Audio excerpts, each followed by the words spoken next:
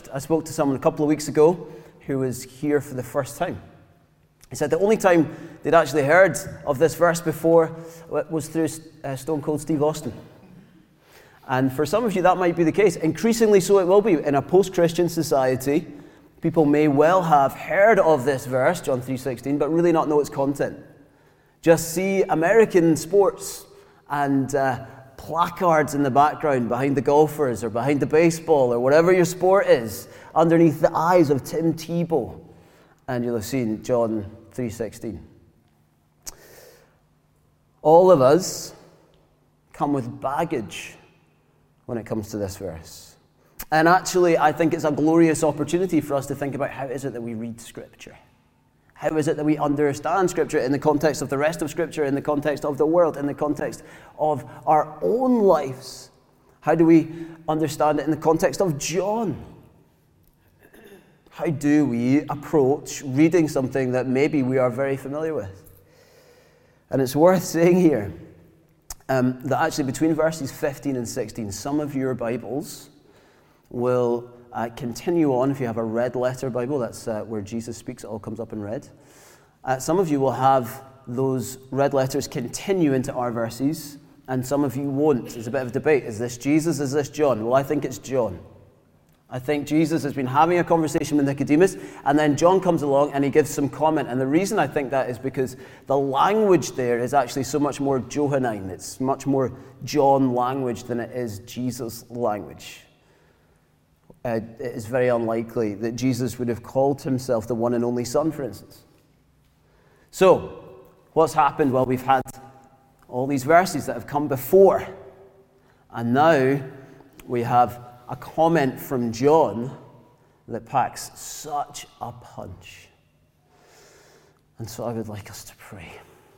Because honestly, there is so much depth and richness to what is in here that we could preach on this for days. And so what I would like us to do is ask God to show us exactly what it is that he wants to say to us in this moment. So Father, would you do that? Would you come now by the power of your Holy Spirit and show us the glory of the gospel, the goodness of your heart for us, worked out through the giving of your Son, so that if we would believe in you, we would have life eternal. Lord, help us to understand the glory of the truth. Help us to see that this is everything. If we believe this, it changes everything. Holy Spirit, would you open up our hearts, make us soft to receive from you. And Lord, would you make me not go wandering off in directions that aren't going to be helpful, but to be clear. And Lord, would you speak in power. In Jesus' name, amen. We're going to begin with just one word, for. Johnny is a wonderful elder, not here today, he's up in the Highlands. Lynn is running the half marathon in Inverness, so he's cheering her on.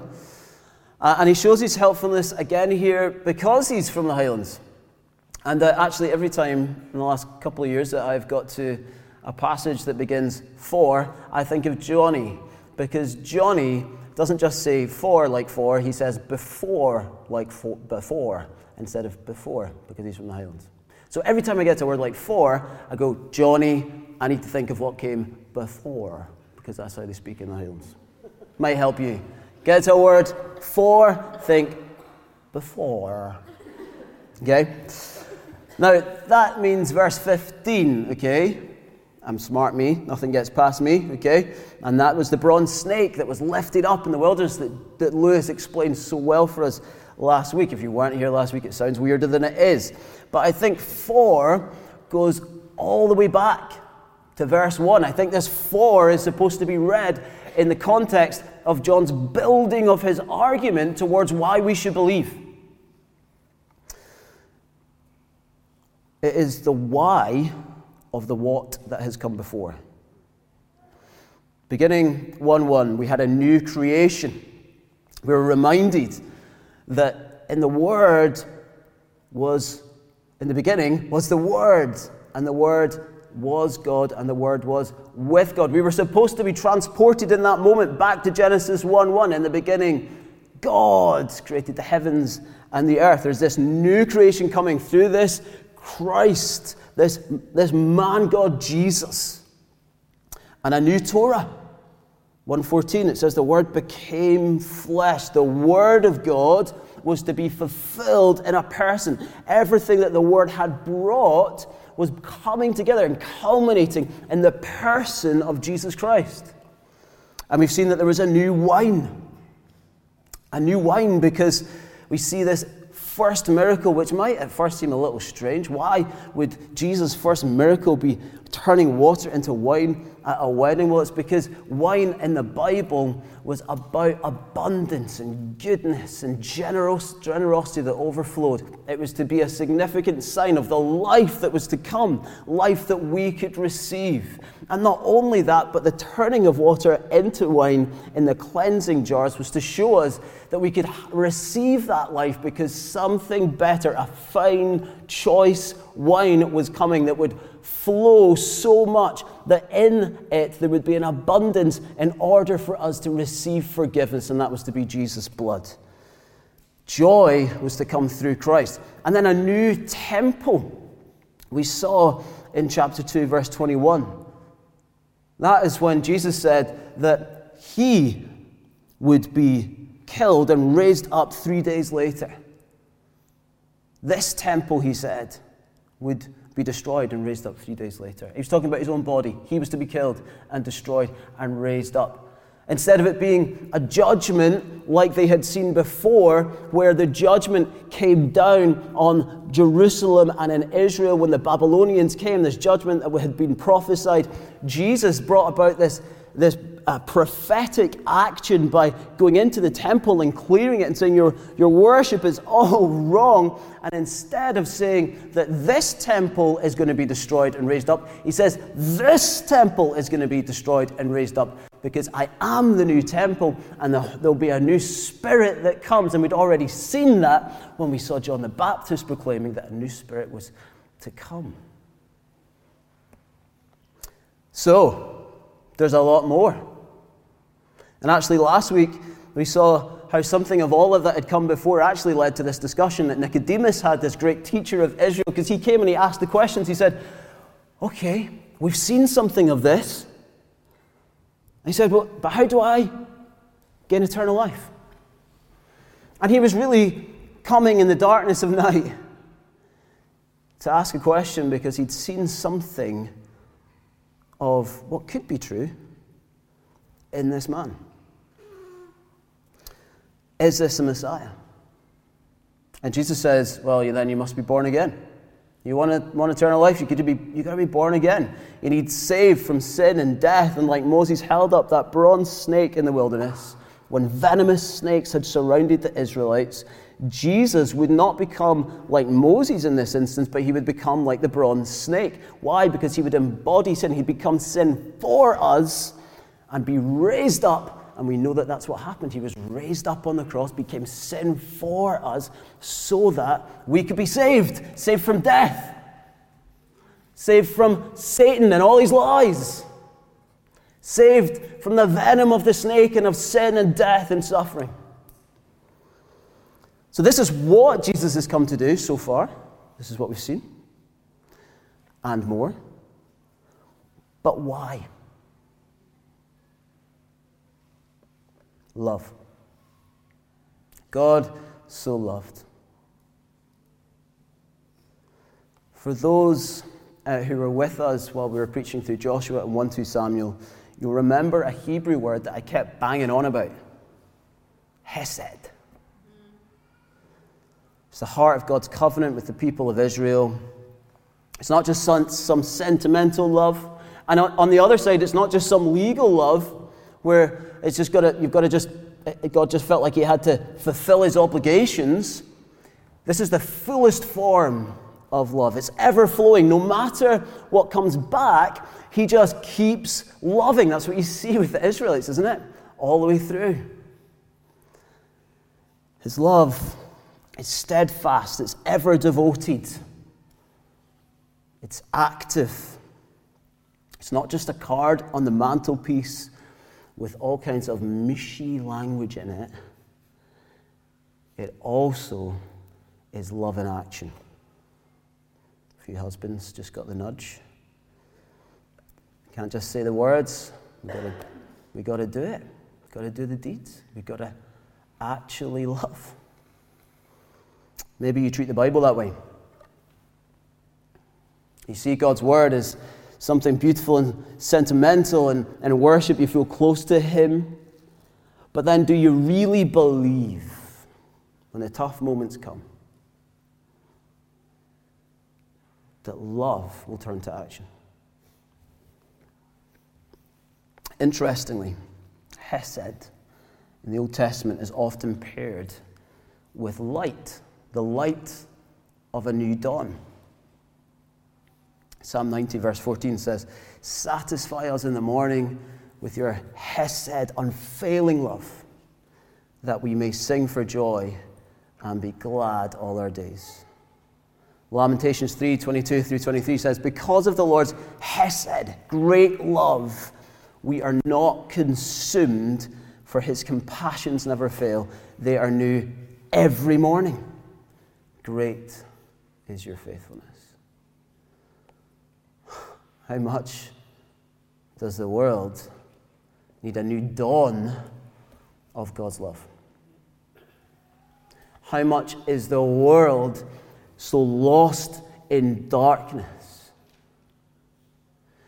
that the warmth of God's loving rays might shine on it? The word here, agape, is one of ancient Greek's best known words. It speaks some of this same sort of love that still loves without reciprocity. I always struggle with that word. An unwavering choice to love out of character, out of what's truly in God, that can never be denied, that can never be stopped. But the arrangement of verse 16 actually tells us that John really wants this to be read like Hesed love. Our seventh word, that, for God so loved the world, that, comes from the indicative verb in Greek, so the boffins tell me, when usually it would be an infinite verb. It's an "it will happen," not an "it might possibly happen." It's like the difference between asking a baby boomer in their 60s and a Gen Z student if they are coming to the prayer meeting next month. Like the indicative baby boomer, keen to give a definite answer, the infinitive student wants to keep their options open. No ifs, no buts, no maybes. God's love was always leading here. A new day was dawning.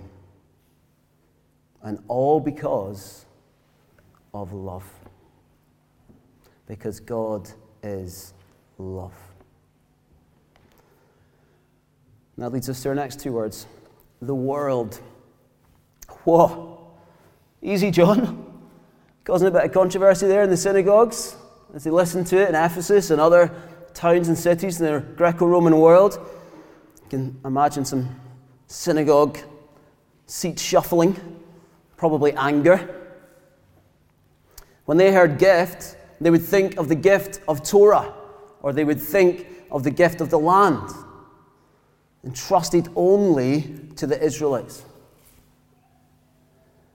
In Jewish tradition at this time, rabbis would speak of the nations being shrouded in darkness because they had not received Torah. They had not received God's word. As where the Israelites had been entrusted with God's word and received it, and so therefore they were in the light. But now, the Torah, remember, has become flesh, Jesus. God was always going to bless the nations. We saw that again a couple of weeks ago at that moment where Jesus goes into the temple, and we see that in the outer courts it's supposed to be a place for the nations to come and worship, and they turned it into a den of robbers, a place for transaction rather than worship. Genesis 12 tells us, as early as that, when God begins to call this people, Israel, out through Abraham, that he would be a blessing to the nations, that his ancestors would be a blessing to the nations. And now, says John, it's spilling out. It's overflowing to every tribe and to every tongue and to every nation. This wasn't limited. This love had always been intended to go to the whole world. And John says, this is the moment. Through Jesus, every nation will be blessed. He's making a new covenant with the world, the covenant Nicodemus should have known about. He should have known it was coming through this new birth. Jesus had said in the previous passage, you should not be surprised by these things. And you're Israel's teacher, and you do not understand. He missed the significance, the Ezekiel language, the Jeremiah language that he should have known, that this should have come through new birth. Think, if you know your Bibles and you think back to Ezekiel 37 and the valley of dry bones. Right before that, there's tons of new covenant language, new promises coming that were to be about a blessing to the nations, not just to Israel. And that when you get to chapter 37, you see this valley of dry bones, what happens? Death is given life. I mean, that which is dead in the dry bones is given flesh, new heart. A new dawn. Light rising on the Samaritans, the Gentiles, the Greeks, the Romans, even the barbarians. Here, the people who lived here were the barbarians. Even they, even us, were to receive this overflowing love, the Hesed love of God, this one-way, overflowing, glorious love, unfailing in every way. When John says world, he's focusing on the pinnacle of creation. He's not talking about the things of the world, although the things of the world matter to God, of course they do. But actually we see later on, don't we, that it's whoever believes. You say, this love is not just coming to great things. No. The focus is on us. It's on people. You know the slogan for Glasgow, people make Glasgow, right? Glaswegians make up Glasgow. When we say God loves Glasgow, when we say, along with the motto for Glasgow, let Glasgow flourish by the preaching of thy word and the praising of thy name, we're not saying that we want nicer cafes and nice food spots. We're not saying that we want to just admire the incredible architecture. We're not just saying that our famous football teams are great, whichever one you think is great, and whichever one you think is unmentionable. It is the people that Jesus has come for. He's come out of his great love for you.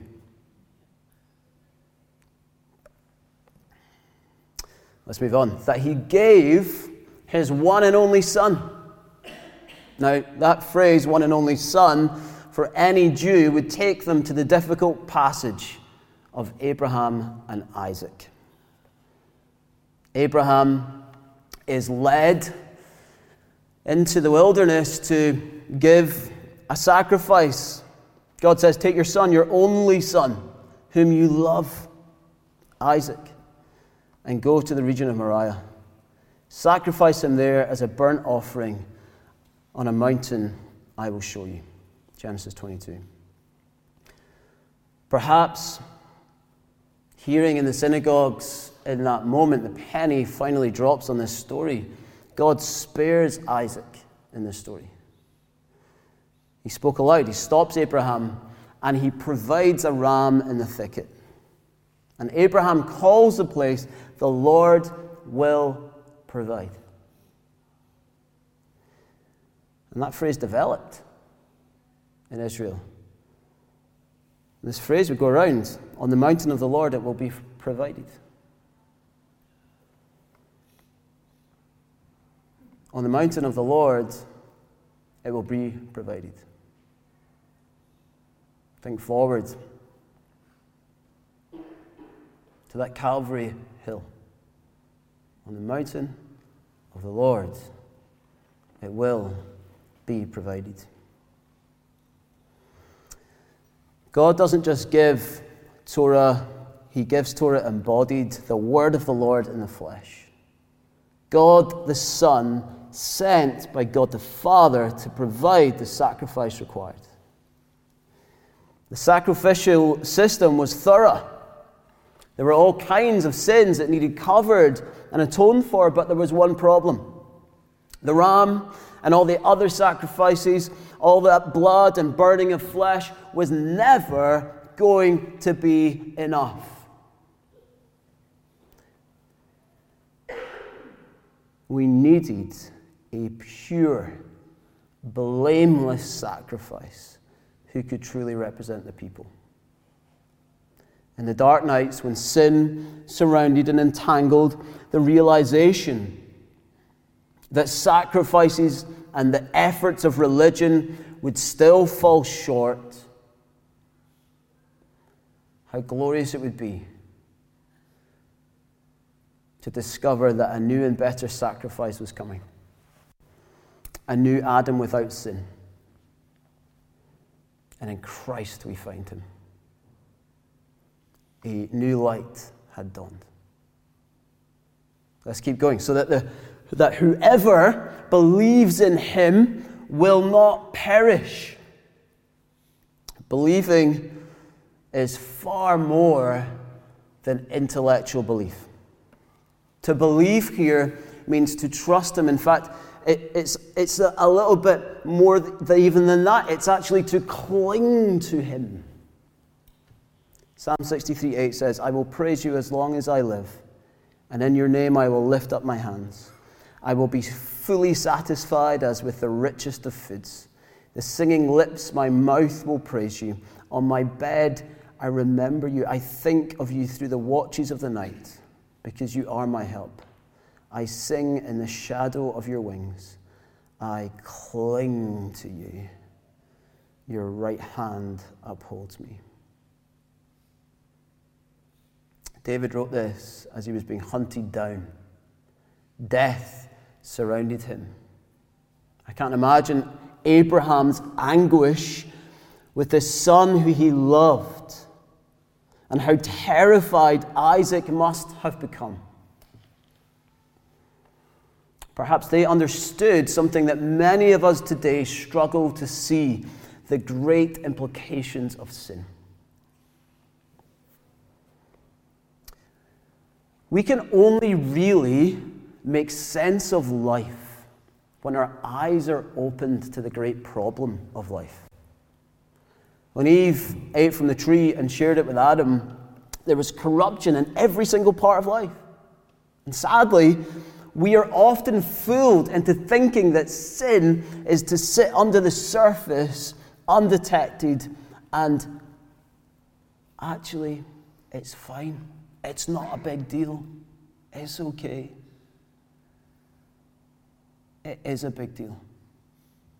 It's subverting every part of life. It's destroying the vision that God has for humanity. It's destroying you, and it's destroying the people around you, and it's destroying this world. Northern Irish theologian Christopher Wright points out 4 areas of corruption, purely from Genesis 3, that so pervade in every part of life. The first is spiritual, because like Eve, we allow Satan to question the goodness of God. That's what sin does. The second is intellectual. Like Eve, we are rationalizing sin. Maybe it is good to eat.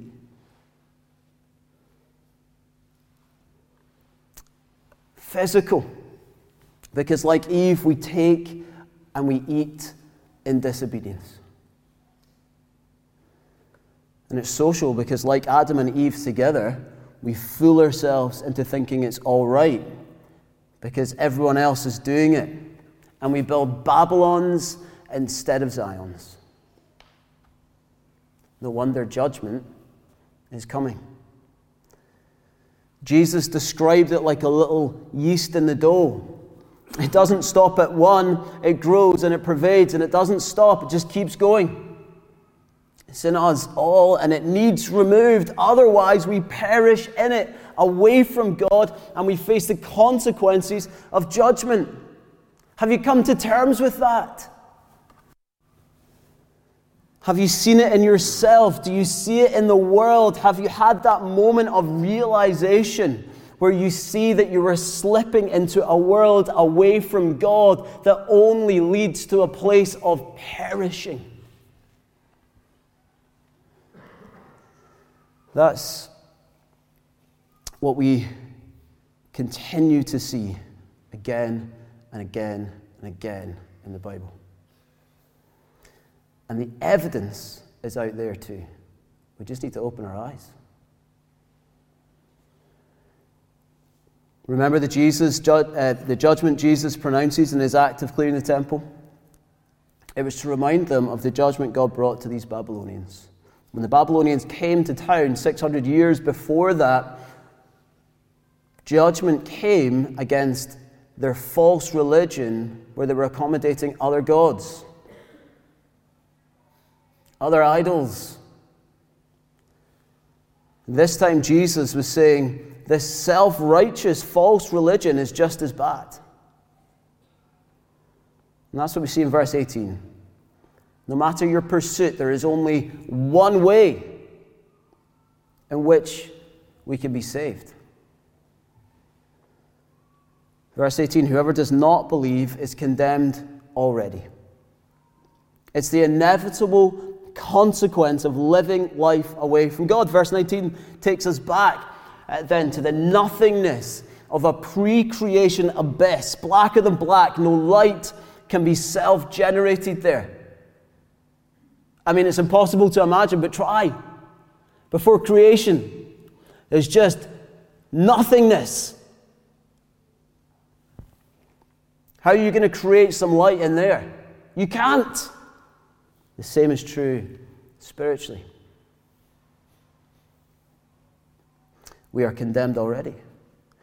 But there was a greater inevitability than the inevitability of our inability to be saved from our own sin.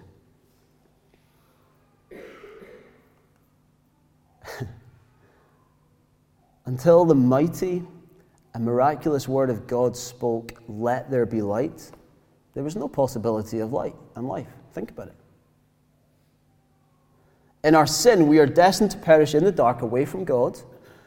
There is no possibility of self-generating a way to escape. Except, remember, there is another inevitability. One that can miraculously destroy the other. One that causes the darkness to flee. Later in John, Jesus will say, "I am the light of the world. Whoever follows me will not walk in darkness, but will have the light of life."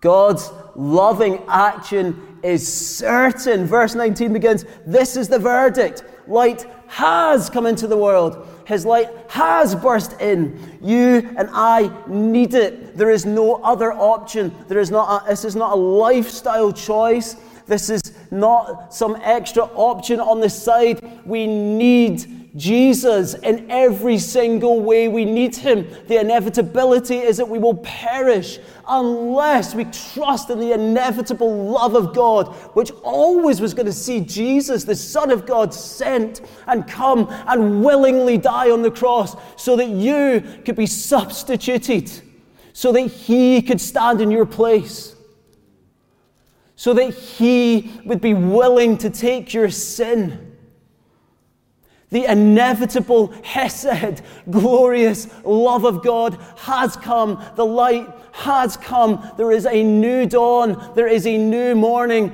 And you are getting invited. It is Him we can cling to, and we will not perish. Like Mary Magdalene will do, we must cling to Jesus. Only there can we be saved. Only then can we benefit from what God has given us. By believing. By trusting. Do you believe? Let's keep going. But have eternal life. If perishing is to be away from God and condemned under His righteous judgment, eternal life is to dwell in His light and life forever. To enjoy His hesed love, to enjoy agape. Eternal life is not simply quantity. It is not simply an escape. It is to step into your true humanity. It is to step into what you were made for, to be loved by God. Eternal life is the most extraordinary and exciting thing that the world has ever seen. It is not what culture wants to make of it. It is not dull. It is not you playing around in clouds with chubby little angels. It is gloriously good because you get to be with the very one you're made to be with for the rest of eternity. It is good because God is at the center of it. It is wonderful because you will never cease to be loved by God and not able to do anything other than love Him in return. It is so exciting, not because we are shouting about how exciting it is, but because God Himself is exciting. He is good. He is wonderful. There are not enough superlatives to explain to you how amazing He is. He is awesome. And we haven't even begun to scratch the surface of how awesome He is.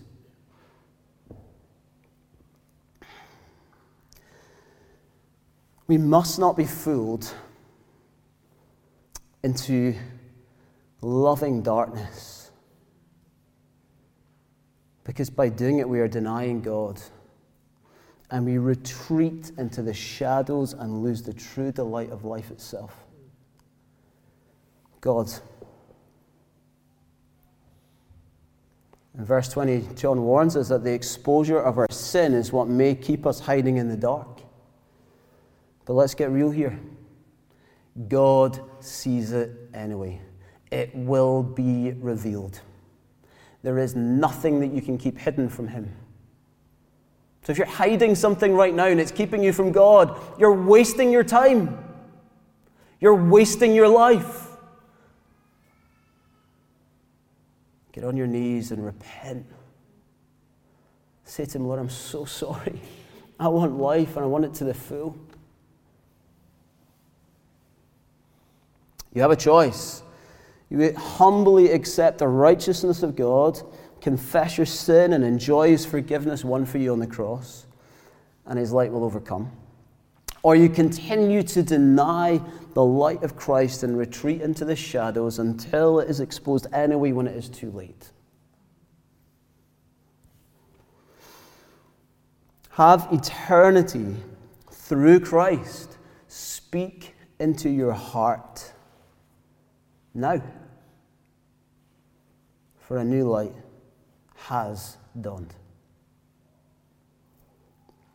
Are you enjoying the radiant beams of eternal light that are shining on you?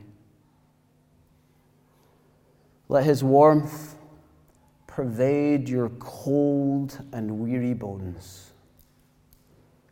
Let His loving affection and action be your strength and your joy. Walk with Him in true light.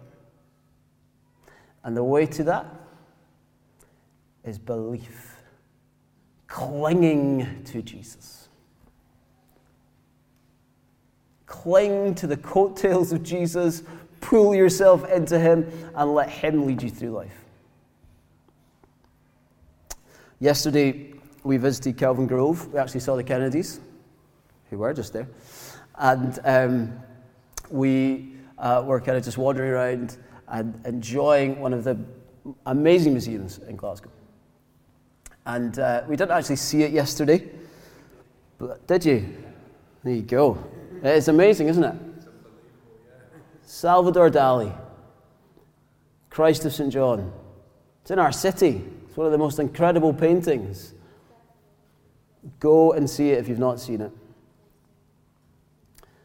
One of the things I love about it is that, like verse 15, which leads into our passage today, Jesus is raised up on the cross.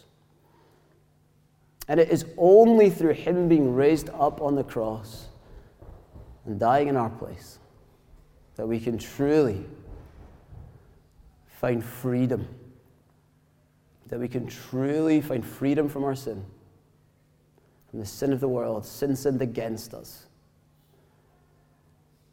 and find the joy of forgiveness and knowing God.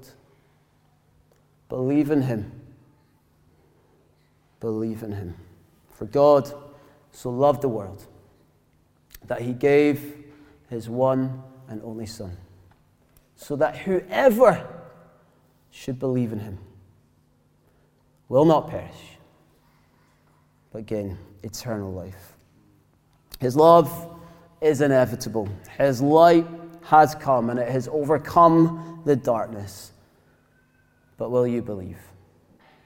Will you cling to him? Will you not hide in the shadows, but come out humbly and enjoy him forever?